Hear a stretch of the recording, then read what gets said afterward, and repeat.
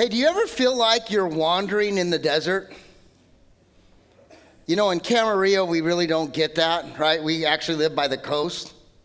But it's actually what we call the proverbial desert.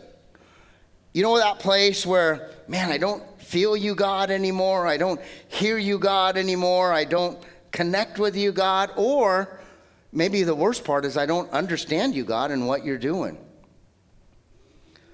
That can be a desert wasteland, a time where you're just wandering in your mind and in your soul, and you can't feel connected. You can't feel close, like that song we sang. And you sing that song and you're like, I don't feel a thing, Lord. Instead of, I feel everything. I believe God wants to meet us here today. If you're in a crisis, and I know there's a lot, through whatever it is. It could be addiction, it could be financial, it could be mental, it could be emotional, it could just be loss.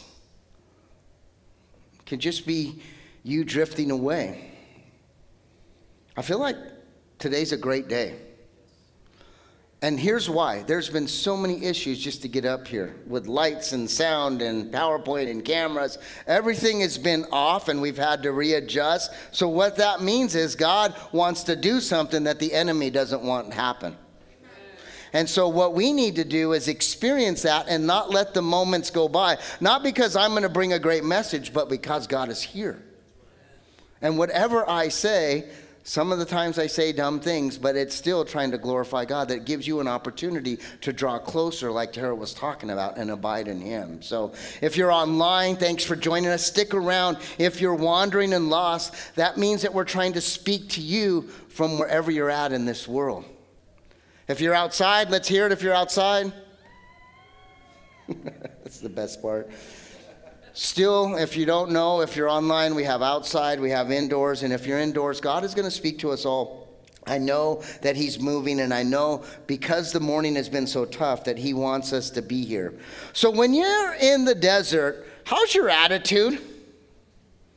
How's your perspective in the desert? And I'm not talking about the physical desert, but when you're wandering in this place of loss, what's your attitude like? What's your perspective? You know, most Sundays, the idea of a sermon is actually to help you in your perspective, because during the week, your mind gets all tossed and turned in multiple ways because of work, kids, food, finances, let alone your job and that evil boss or that evil employee. It's just how it is. And so by the time we come to Sunday, this is like a watering hole to refresh so that we can fill up and go, hey, I can do another week and celebrate the glory of Jesus Christ. So when I'm in the desert, my attitude is, why, God, why? Why me? Like this morning, I spilled a little bit of coffee and it's God's fault, right? I never blame myself, and so my perspective needs to change, because I don't believe God determines everything possible in my life. I believe I have my own will, that I make a lot of mistakes. But what I tend to do is I blame God. And so when we get into the desert, what happens is most of the time we complain and we blame. And the idea here is to get away from that mentality. And I really believe that's what God wants us to do. So I am so bad at this. And I'm just an honest person. If you're new, I'm just as shocked that I'm the pastor up here too. Trust me, I guarantee you, I'm just as shocked. At 8 o'clock every morning, my phone gives a memory, and I'm going to show you this. And the first thing it does as I wake up, I get up between 7 and 7:30, just naturally. And the first thing that happens once I get a little bit of coffee, it comes up and says, thou shalt not complain. That's Jephanonomy, chapter 1, verse 1. The first thing I need to do is realize that if I'm living a life, and so my alarm comes up and just says, if I'm living a life of complaining, I'm really not getting close to God or abiding like Tara's talking about. Really, I'm getting into my will. And so I have to stop for a moment and say, Lord, take my will in my life, take my tongue and my heart, take the things that I have, and I give it to you. And you know what? By 8:10, I got to do the same thing, because life just keeps coming. And so today we're going to talk a little bit about that. We're grateful that you're here. This is an amazing church. We're different than most churches because we're trying to do something that I believe God has called us to do, which is to love people right where they're at. We're not trying to change you. We want you to come to church no matter what you believe, and we're going to let the love of God and the love that God has given us to let that spiritual thing take you on a journey to where you start loving God and loving yourself so that you can love other people.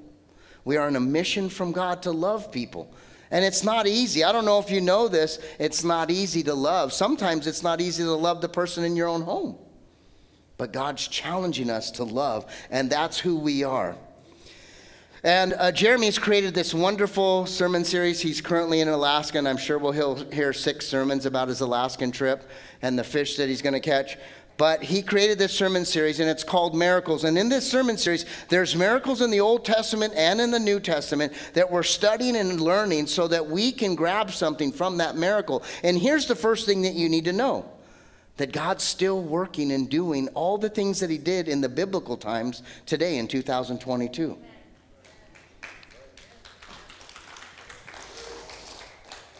I'll just sit here until you celebrate God, because that's the purpose of church. Church has changed. 30 years ago, we used to come to church, and I know none of you are older than 30 years, but 30 years ago, we used to come to church to worship God. Now we come to church like it's Topper's Pizza or In-N-Out going, I don't know if I like the flavor today. I'll be back or I won't, right?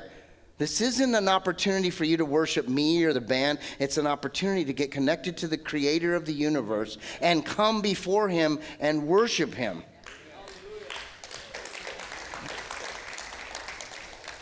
So here's the thing. I said this at the beginning. Who needs a miracle right now? Who's online? If you're online, you can put an emoji up that's your favorite. If you need a miracle, are you outside? You need some miracles out there? One does, for sure. Lord, we pray for that woman right now in the name of Jesus. And you know who she is, Father. But listen, I want to tell you that God told me a long time ago, 2015 or 16, at the Coliseum when I was worshiping, that God is still healing and moving. And a bunch of you saw that I posted about my friend Ricky that I grew up in elementary school, right? And there was like 115 or 20 comments saying I'm praying for him. Listen, Ricky was near death. His brain was shut down, and now his brain is alive. The doctors are shocked because he's healing in the name of Jesus, and it's amazing. And it's because a group of you and a bunch of our friends have been praying. And listen, I don't know if you know this, but a bunch of my high school friends and school friends are being ministered to watching God work in this kid's life. And the truth is, this guy was an idiot. He was mean to people, right? But God is using him to bring people to Christ. Isn't that amazing? Sorry, Rick, if you're watching, bud. Truth hurts sometimes, doesn't it? All right, so here's the next thing. I have a friend, her name's Stacy. She's in the ER right now. She's struggling. Same thing, heart attack, cardiac arrest. She's only like 43. I married her like 9 years ago. She's got kids. And so, church, let's keep praying and show her family and the friends around her that God is big. Amen. Her name's Stacy. I'll put something online, but she really needs it. The next 24 hours are critical for her life. And so I'm just coming before you going, there's no better place to communicate that, especially as we're doing this sermon series called Miracles. So if you have a moment in your day, I promise you it will benefit her and her family. So let's go on a journey, pun intended. Let's go back to a desert part of the Bible. It's in Exodus chapter 16. And I'm gonna tell you that when you go into the desert in your life, it's not fun, it's a tough place. And today we're gonna go at the beginning of Exodus chapter 16. If you have your Bibles, great. It's not on the notes today, we had technical difficulties. But it's a place that the people of Israel start to have this desert experience. Now, as you join me, the beauty of going to the desert is you will get to see God's wonder-working grace take place. And so the reason why we're doing this sermon series is to open up your heart and mind to believe that God can do anything that he wants to do, because that's who he is. That's the purpose of God. Now, I'm one of those pastors that I want to encourage you to do something. I don't want to, at the very end of the message, pull the magic rabbit out of the hat and go, wow, and everybody's like, whoa, that was cool, and then not understand. Let me give you the main point. Charles Spurgeon writes, and I think this is the key point, and what I want to do is I want to build on this. I want to build. That means let me give you the platform, and from this moment, we're going to build on what Charles Spurgeon says. He says this: to trust God in the light is nothing. But to trust him in dark, that's faith. Let me give you an explanation. When things are good, lots of money in the bank, the relationship's good, everything, it's easy to trust God. Man, he's so good, worship you, woo, Jesus. But in the darkness, that takes some faith. And I know in this church, there's darkness today from family members that have lost someone. In this church, for whatever reason, God has brought a group of us together to minister and heal. My friend Don said, sift us to get us right. We've got to learn to trust in darkness. And that's the beginning. So let's talk. Faith without trust is not faith.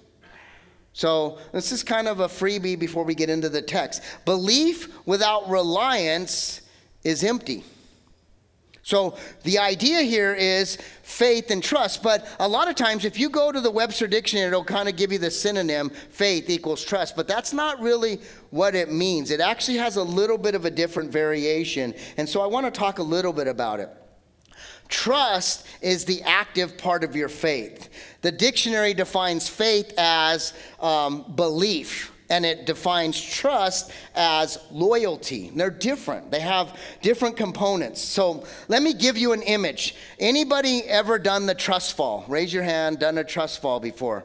Here, before I even go another minute, you got to type in trust fall memes or GIFs or little videos. There's some amazing ones. So you got to look it up. I'm just telling you, if you want some laughs, go and find them, because some people do some stupid stuff. But that's not what we're talking about today. So a trust fall is this. And I really think this is going to help you understand faith and trust. So here's the idea.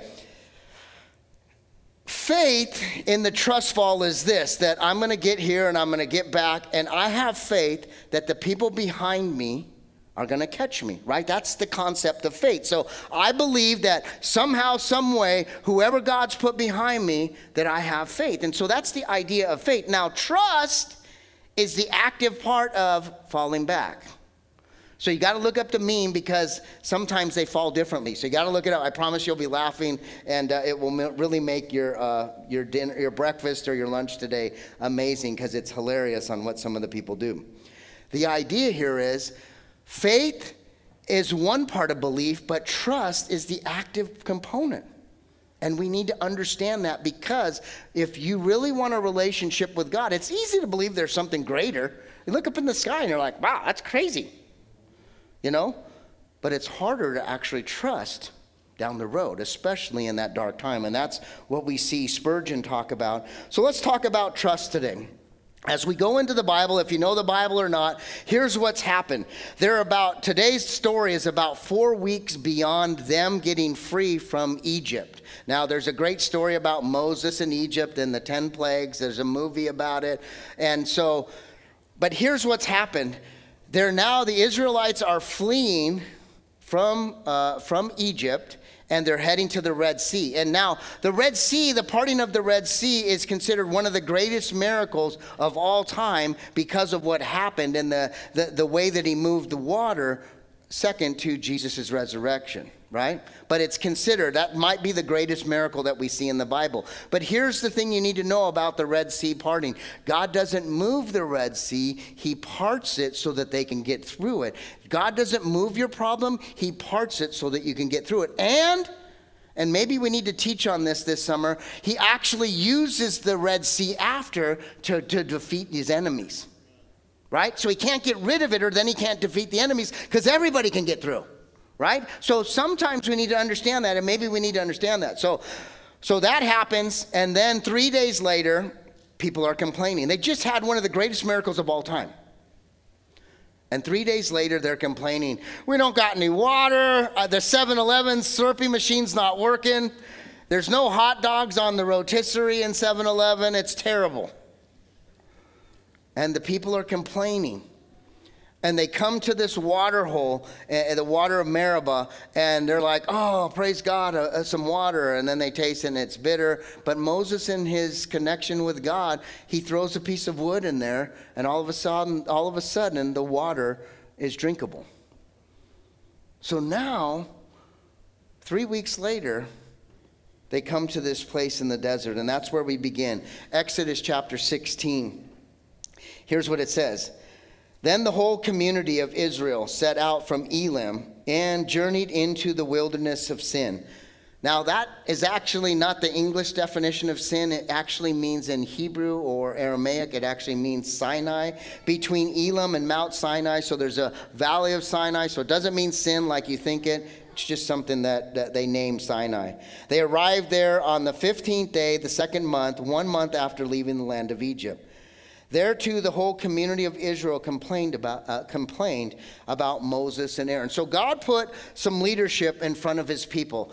The guy's name was Moses. He had a burning bush experience. Moses stuttered. He had trouble communicating. So God uses his brother to be the mouthpiece for whatever Moses is receiving from God. And so people are now in this relationship, on this journey with God. And what happens is they're like, this leadership sucks.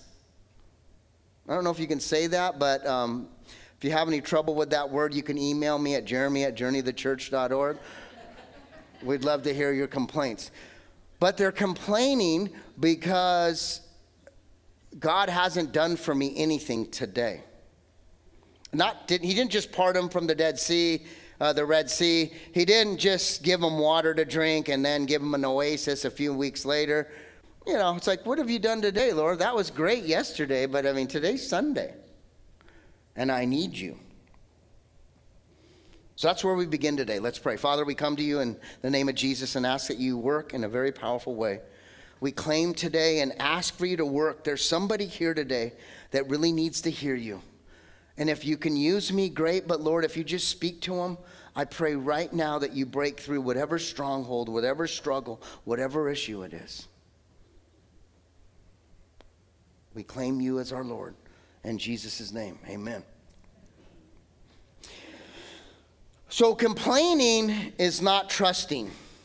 Let's just be honest. When I'm complaining, I am not in faith. I'm actually going, the leadership here is not very good. I need to change of command. I need to make some changes from the top down. I don't like what they're doing, and the truth is, I can do it better. If you get out of the way, then let me really do my work. And really, that's what I'm doing when I'm complaining. And the second part of complaining is it's contagious. Let me give you an example. There's this thing called COVID, right? And if you get in a group of people, whatever side of the aisle they believe politically or whatever, you say the word COVID in a group, and next thing you know, 12 people are going to go, and this is what happens, and COVID's terrible, or this, and all of a sudden, everybody is complaining about COVID. I have had to be in about 5 or 6 conversations recently going, some family, let's not talk about this. It's not really edifying, and it's not like I'm the one that probably started the complaining, right? The idea is to get it to stop so that we can actually have some meaningful conversation. Complaining is contagious. You guys ever been in a room and one person complains and now everybody's complaining? That's what we're talking about here, and that's what's happened. Now, the whole community are saying, Aaron and Moses, you have no business leading us, and that's where we're at today. Verse 3, if only the Lord had killed us back in Egypt, they moaned. What? I'm better off dead. There we sat around with pots filled with meat and ate all the bread we wanted. But now you have brought us into the wilderness to starve. Sometimes we reminisce. The past wasn't that bad. That 16-hour day and the oppression and the political slavery, that was easy. Because we reminisce like the past wasn't that bad. As a drug addict, I look back and go, yeah, it wasn't all bad. And I'm like, really?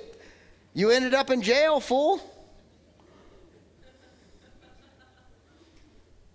So it was bad. The idea here is the enemy's great work is to remind us that the past wasn't that bad. These guys are like, we should have just died at the Red Sea. It would have been so much better. Really?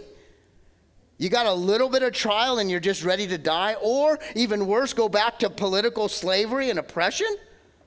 That's what they're complaining about. That brings me to my first point. God's plan never aligns with your plan or my plan. He has a plan, and it goes, and if you look at, if you Google the Journey Wilderness, it's all over the map. It's literally 40 years, and it literally looks like a 3-year-old is squiggled on a piece of paper. That's what it looks like. But that's God's plan to get them to where they're supposed to be. It doesn't align. I want A, B equals C, and I want that done by 11:30, all right? But that's not how God works. God has to get our attention, and you're going to see that play out. God's plan is different. Verse 4, then the Lord said to Moses, look, I am going to rain down food from heaven for you. Each day the people can go out and pick as much food as they need for that day. Isn't that beautiful? God hears their complaints just like he hears my and your whining complaints, and he still provides. Even though the people have forgotten all the miracles that he's done. Just 30 days ago, remember, we're talking about June 27th or 30th. We're not talking that far. Remember June 30th? I was in Hawaii. It was a miracle for me to be there. So now it's like, you got me in Hawaii as a miracle, but now what have you done now? I need new tires on my car. What are you going to do? Greg, can you help me out? I'll call you tomorrow, bro. I really do. Verse 4b, I will test them to see whether or not they will follow my instructions. See, part of the trial is a test. On the 6th day, they will gather food, and when they prepare it, there will be twice as much as usual. So here's the thing. Here's the test. Obey or not. The whole purpose of a sermon on Sunday is to go, you guys want to be obedient or not? It's okay if you don't, but don't come back and complain. I'm not really connected to God. I don't understand. I don't know why he never actually does anything for me. Were you obedient this week? No, not really. But still, and you're dragging your feet. You know how I got teenage girls. They drag your feet. I'm like, we just bought those shoes. I don't want to do that either, so. Trusting God is obeying God. Trusting is being obedient. Listen, I'm not the most obedient person, and God has had to work really hard because you ask my wife, I don't really like rules. I like suggestions. So my wife will go, I suggest, and that means, I'm in trouble. So I don't, so here's the thing. So listen to the story, though. You think the people are hungry. God doesn't say, open up your mouth, my little babies, and let me feed you mama's milk. That's not what he says. He's not like, okay, open up your mouth and we're going to feed you. He actually says, I'm going to rain down food from heaven, and then you're going to have to do something to get the food in your mouth. And it's not just pick it up. You're going to actually have to do some work. Right? But what happens is you're like, well, you didn't really get it close to me. It's not in my mouth, so that must not be God. That's what they're complaining about. And here's the thing. Do you trust God? Miracles should lead us to great obedience. God has done numerous miracles. One of the greatest ones is today I'm clean and sober for almost 19 years. Right?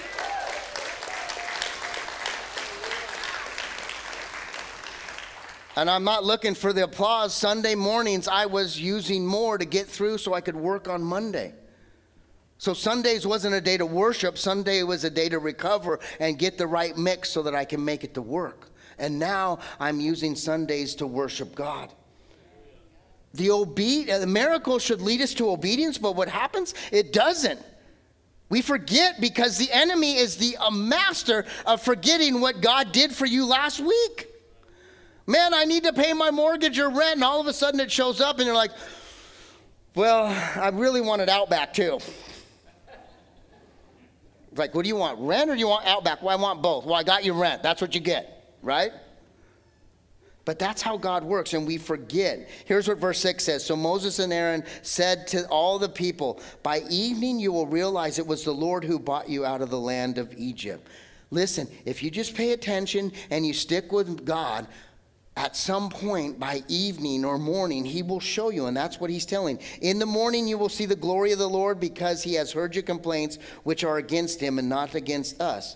What have we done that you should complain? They're complaining to Moses and Aaron, and they're like, man, it's not us. We're just telling you what God is saying. Similar to me as a pastor.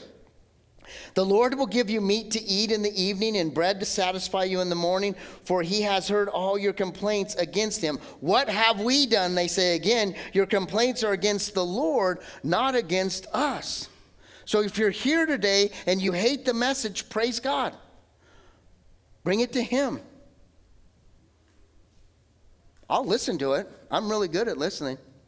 But I'm just going to, as I walk away going, man, that was a crazy complaint. Here you go, Lord. I got my own issues. I ain't got time to hold on to that, right? God's true character is in display in these texts. His true character, his mercy and his goodness. This is a favorite part of the message for me. God didn't curse them and cast down a fire from hell because they're complaining, right? That's what I would do if I'm God. You're complainers. Zap, gone. Everybody's gone, right? There'd be nobody in the world because we constantly complain. What he does is he sends bread and meat from heaven. The best part is, he doesn't even demand his children to stop complaining before they eat. That's parenting 101. You sit and eat whatever I put on the table, and if you don't like it, you're going to eat it for breakfast, right, Mom?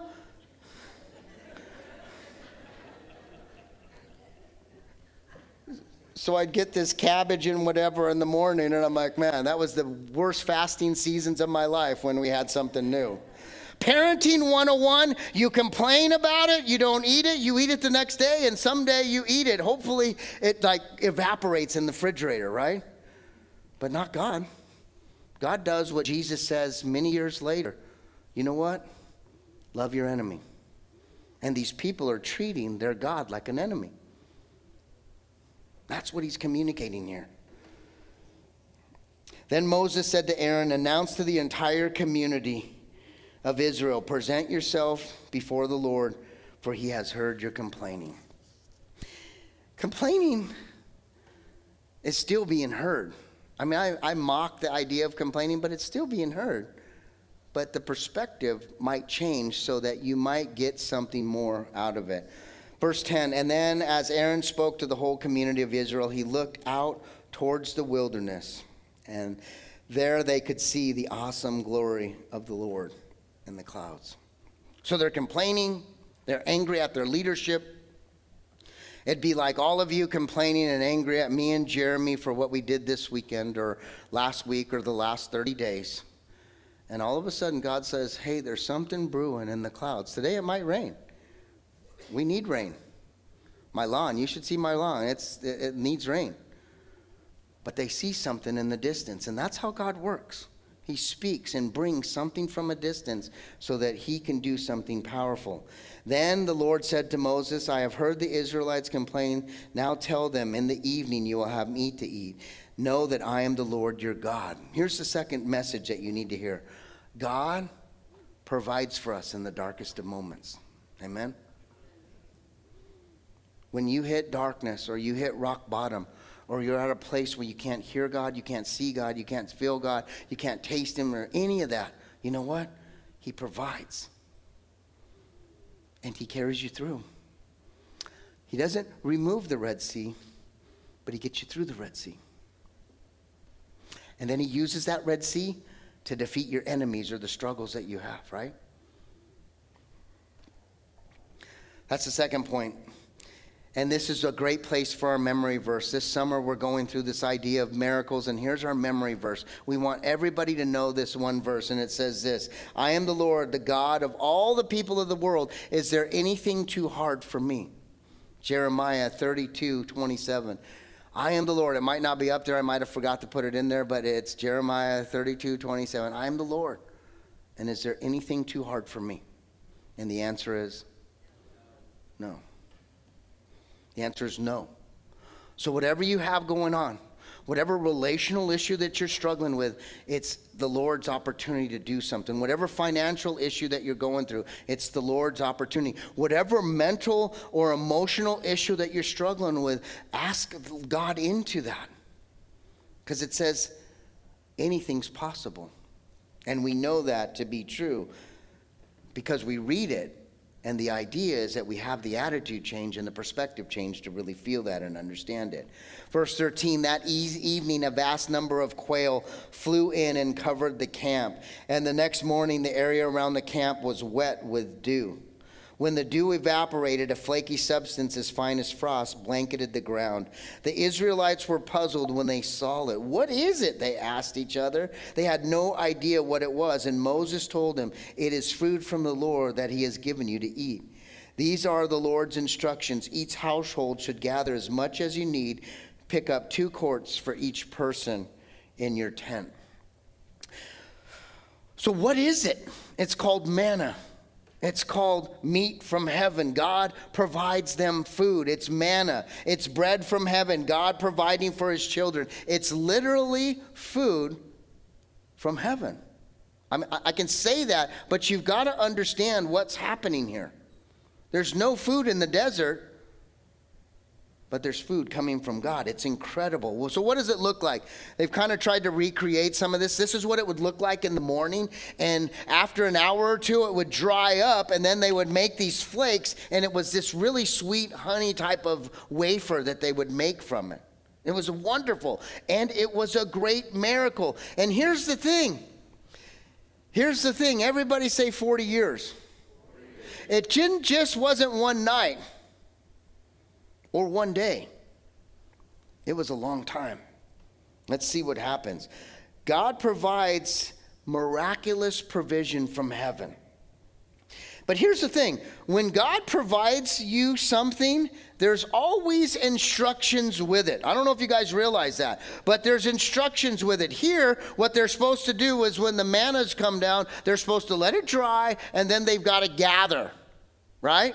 And then they've got to make and they've got to prepare. When God does something in your life, there's also instructions. It's just not, I'm going to take you to Disneyland and give you $500 for all the kids, each kid $500, right? Because that'll last you to noon.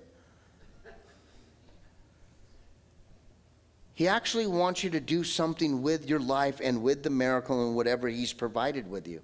And here there's instructions. So when God does something, he wants you to follow, listen, obey, be faithful, love, trust, care for, do something beyond, because when something happens in your life, it's just not given to you and you're fed. You actually need to do something with it. So the people of Israel did as they were told. Some gathered a lot, some gathered a little.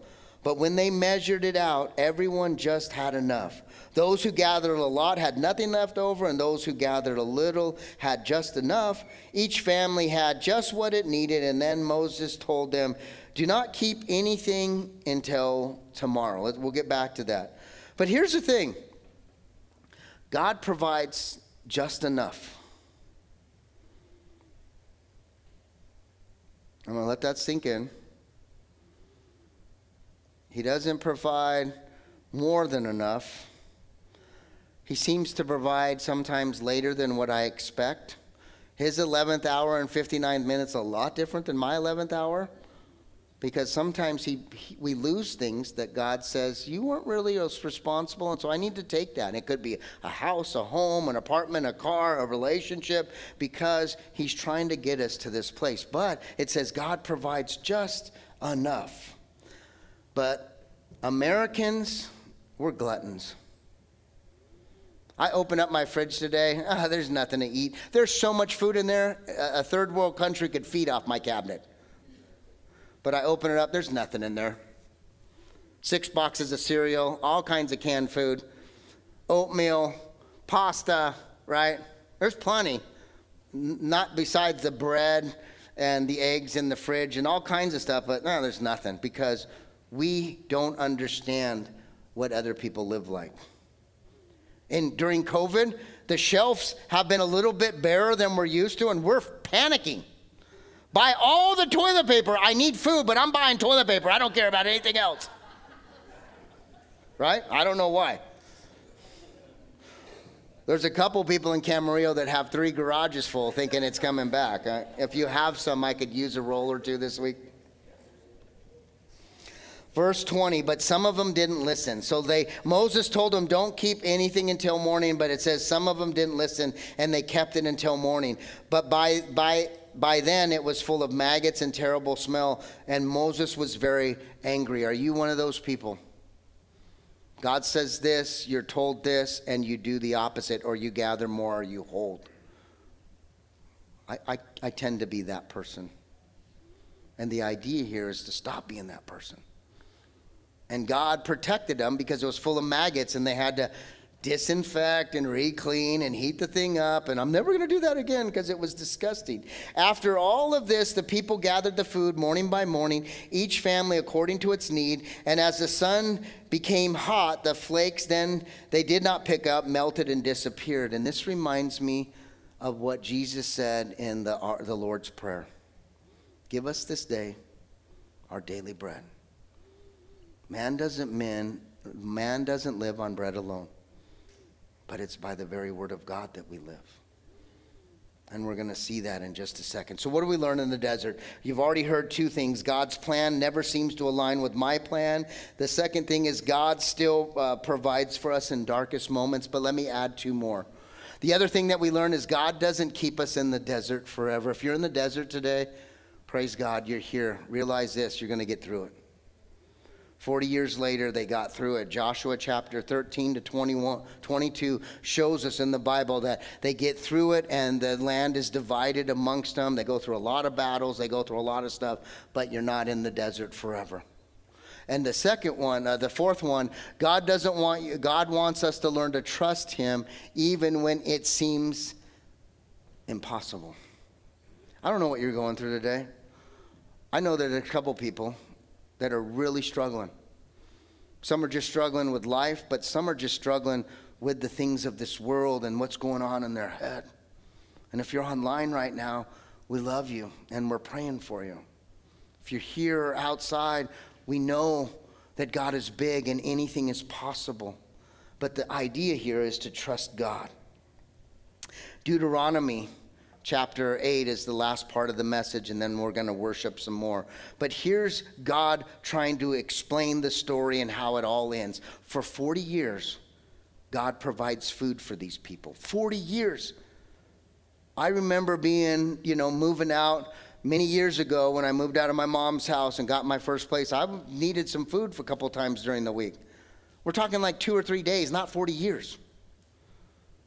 In Deuteronomy, it's the second explaining of the law. All it really means is the second law. Moses is basically saying everything that's already been done, and here he tells the story, and at the very end, there's another miracle that happens. It says, be careful. So Moses is telling the church, the people of the day, be careful to obey all the commands that I'm giving you today. And then, if you're obedient, what will happen? Then you will live and multiply, and you will enter the land. You will enter and occupy the land the Lord has given you. Listen, if you're obedient, you are going to live, you're going to multiply, you're going to have a life, and God is going to give you what he told you he was going to give you. The idea here is to be obedient. And then it says, remember how the Lord led you through the wilderness these 40 years. The 40 years is coming to an end.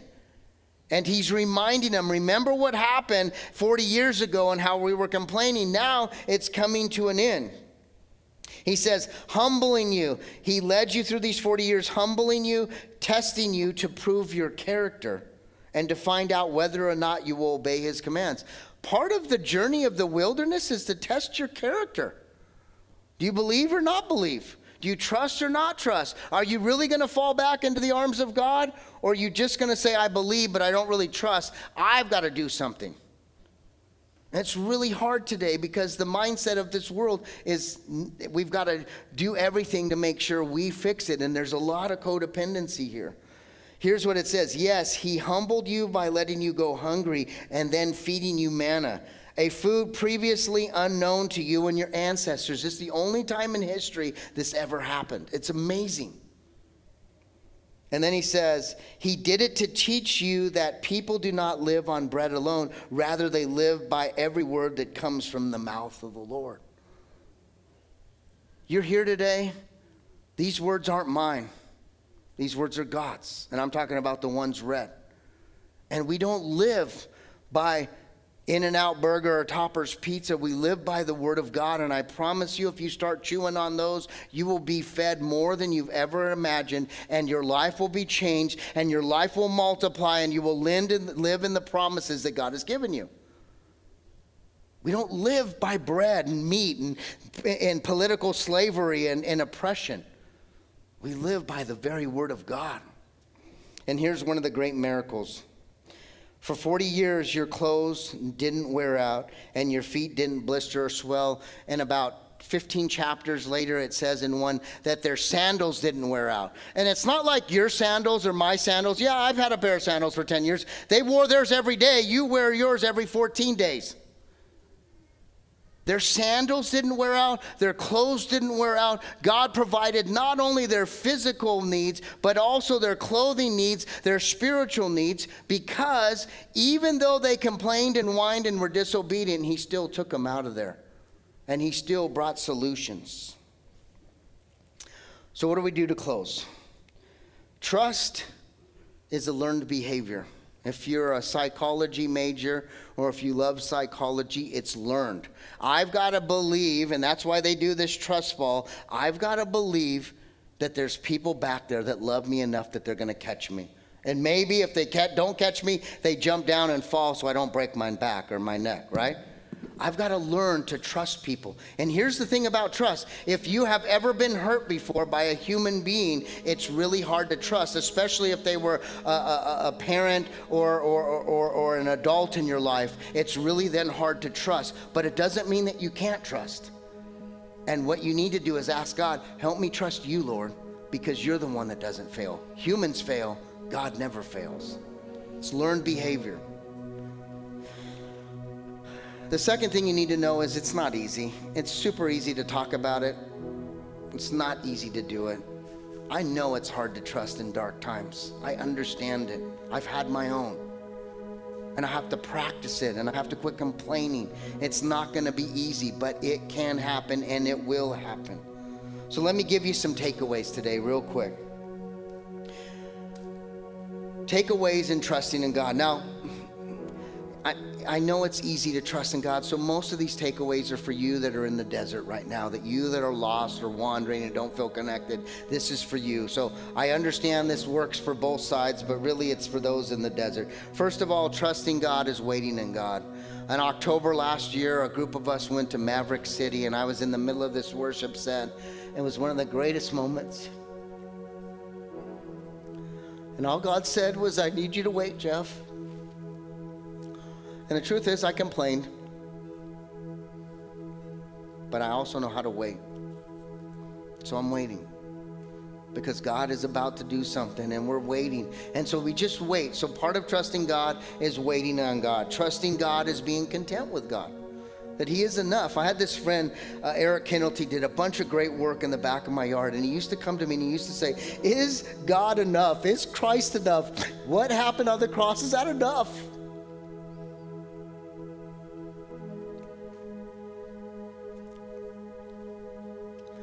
And you have to come to that decision in your own life. I can't give that to you. I can just share with you it's enough. The third part is this. It's a choice. Somebody in here today has to make a daily choice. I'm going to trust you today. Lord, I haven't trusted you for 10 years. I haven't trusted you for 3 years. I've never trusted you in my life. You've got to make a decision that I'm going to fall back, Lord, and I know that you're going to be there because it's a choice. It's a process, and it takes time. I'd love to tell you that I'm going to pray for you back at the corner where my buddy Larry is today, but it's going to take time. It just takes one day at a time. And if you can trust today, try it again tomorrow, and it takes time. The second thing, or the couple more, crying out to the Lord. Instead of complaining, cry out to him. Instead of complaining, cry out. Lord, I need you. Not, Lord, I hate you and I don't believe you, but Lord, I need you, and if you can help me just for today, show me a pathway through the Red Sea. I promise you I'm going to keep trusting you, even if it doesn't work out the way that I want it to work out. Don't complain, cry out to him. Trusting is obeying God no matter what. And trust me, I am not an obedient person. But I've learned to obey because it's a learned behavior too. Trusting is obedience and obeying. And here's the last one, and this is the hardest one. My sister was kind of talking to me this week, and she's like, having gratitude instead of complaining. An attitude of gratitude instead of complaining. Instead of worrying and wondering and doubting, but just going, you've got me here, Lord. And here's the thing, God has got you here for a reason today. And the idea here was wherever you're at, whatever struggle, mentally, physically, emotionally, spiritually, God has got you here. And here's the thing about churches. And here's the thing about sermons. And here's the thing about today. All the technical issues, all the prayers, all the worship, all the coffee set up, all the stuff that we've done comes to this moment right now. Everything that I said just points to right now. Trusting in God is the solution to your life. It's the active part of a belief system, and you have to be actively trusting to actively grow in your faith. And it starts by claiming Jesus. And I know there's a lot of people that need to reconnect today or connect for the first time. And so all we need to do today is confess from my mouth and believe in my heart Jesus is Lord. Or if you've done that before, just say, Father, I'm crying out to you and I need you. It starts right now. Let's pray. Father, we come to you in your glory and we praise you and we thank you. Teach us how to be obedient. Teach us how to wait upon you and not complain, but to cry out. And as Tara said from the very beginning, teach us how to abide in you. Abide, abide, abide in you, Father. And Lord, I know there's a bunch of people here and even more online that are watching right now, and you're here for a reason. And you need to recommit or reconnect, or maybe for the first time, just say these words. It goes like this. If that's you, just repeat after me. Father, forgive me. Come into my heart. Come into my soul. And be my Lord and Savior. You died upon the cross for me. And you rose again 3 days later so that I can be in eternity with you forever. I ask Holy Spirit to take my mind, my body, and my soul and lead me on this journey. We love you, Lord. In Jesus' name, amen.